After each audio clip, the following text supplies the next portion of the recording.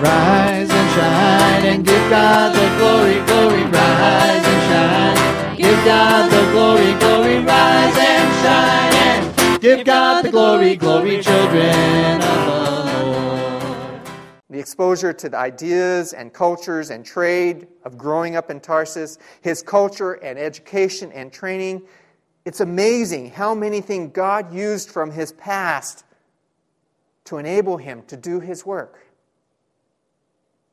That's at least part of what Paul meant when he said God is able to work all things out for the good of those who love him and have been called according to his purpose. Yet that very thing is something we often fail to appreciate. Your experiences in life, both good and bad, your training, your education, your skills, God does not lose those things or waste those experiences. Through them we are shaped. Our lives are formed into the person God wants to make us.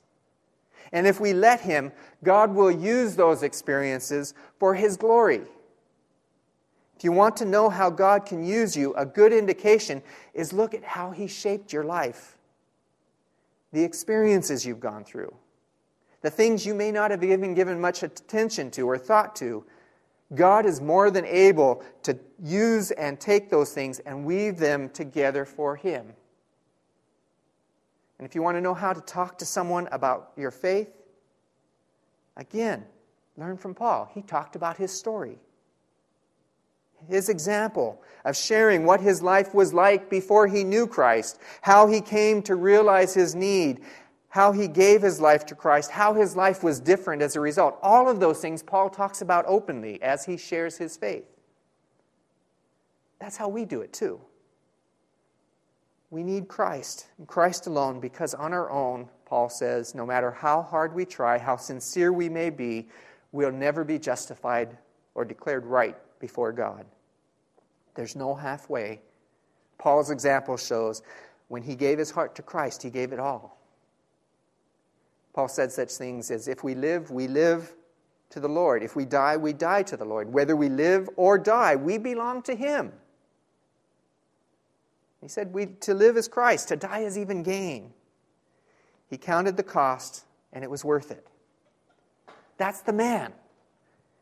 His mission, he says, Paul, an apostle, sent not from men nor by man, but by Jesus Christ and God the Father who raised Him from the dead. His mission was centered around that word apostle. In the classical Greek, the word apostle originally referred to a naval expedition, being sent out or off with our orders. Over time, it came to mean simply someone who is sent out, often referring to an envoy or an ambassador, someone acting under and speaks with the authority of someone else. That, Paul says, is who he was, the defining force of his life. He didn't choose it.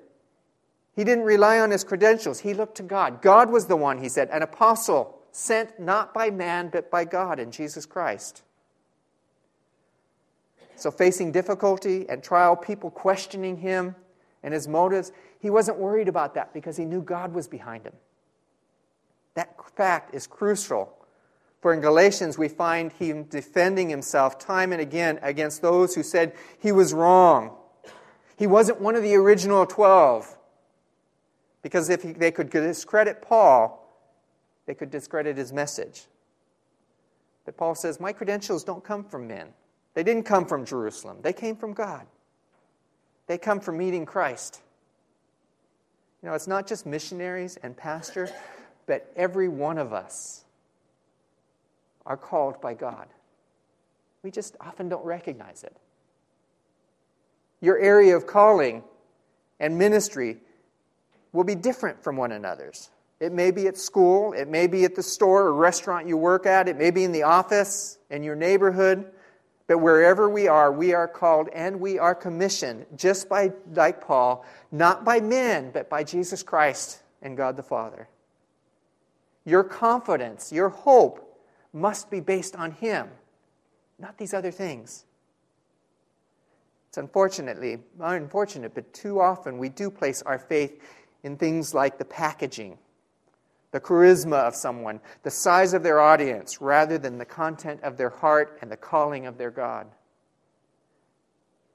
Many will listen to anyone who claims to have something to say as long as it's packaged correctly.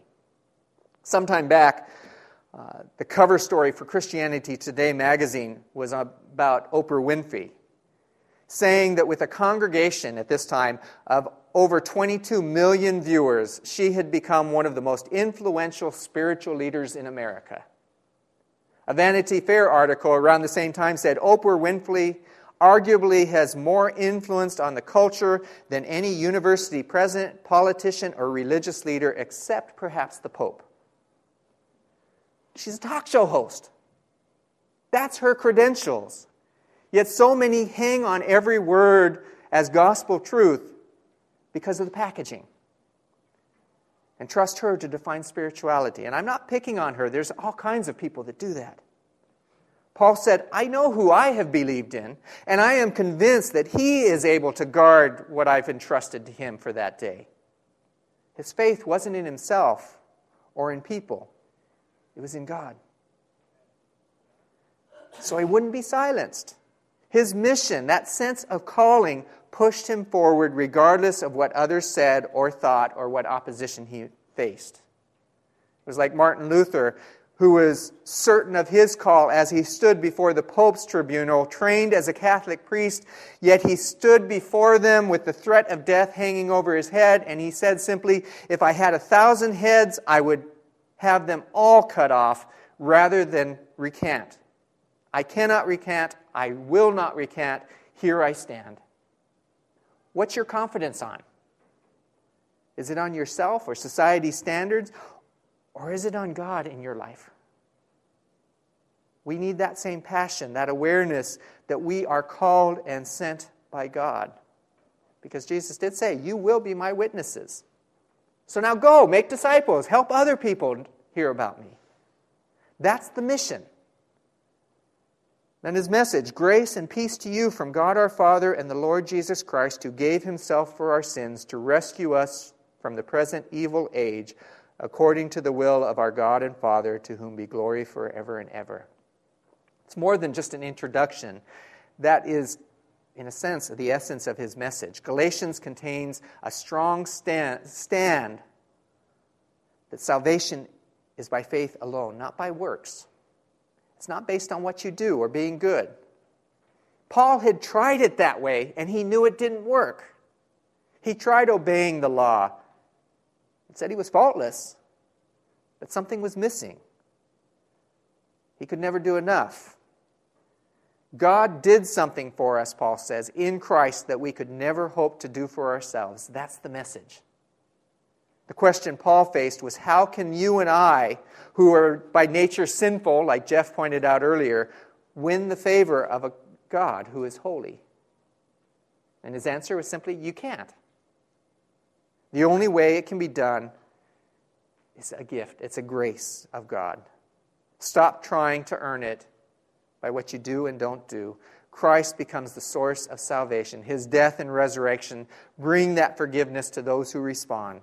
That's grace, a gift from God. It rescues, it delivers us from this present evil age, he says here in verse 4.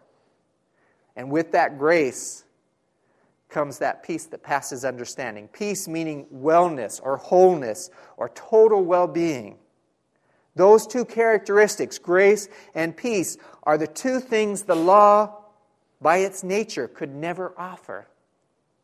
The law doesn't offer grace because it says we have to work hard and be good enough and keep all the commands. It's something you earn. Grace says it's a gift. And if it's earned, how can you ever know whether you've done quite enough? You can never really have peace and well-being because there's always going to be that shadow of doubt. Did I miss something? Did I do something? Is something lacking in my life? No peace. The emphasis then in Galatians is not on us and what we do, but on God and what he does in us through Jesus Christ.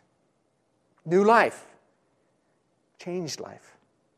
Paul may have only been 5 feet tall, but he did touch the sky. Don't get caught up in the packaging. The message is that you and I are sinners separated from God. There's nothing you can do about it. But what's impossible for for you is more than possible for God. So he sent Jesus to die in our place, to take our sins upon himself, paying the price for our failures. Then he rose from the dead, conquered sin, and offers life. But he won't force it. You have to accept it and follow. Faith isn't just a set of beliefs. It's a life commitment to the person of Jesus Christ. And God offers through that to rescue from the present evil age according to the will or the desire of God the Father. And if you haven't already done so, the invitation is to open your heart to him. That's the message of Galatians. That's the invitation this morning for us as we close our worship time together. If you haven't done so, God's offer of grace and peace stand. Will you receive them into your life? Will you join me in prayer? Our Father, as we close our time of worship together, we thank you for the example of this man who you used to touch the sky.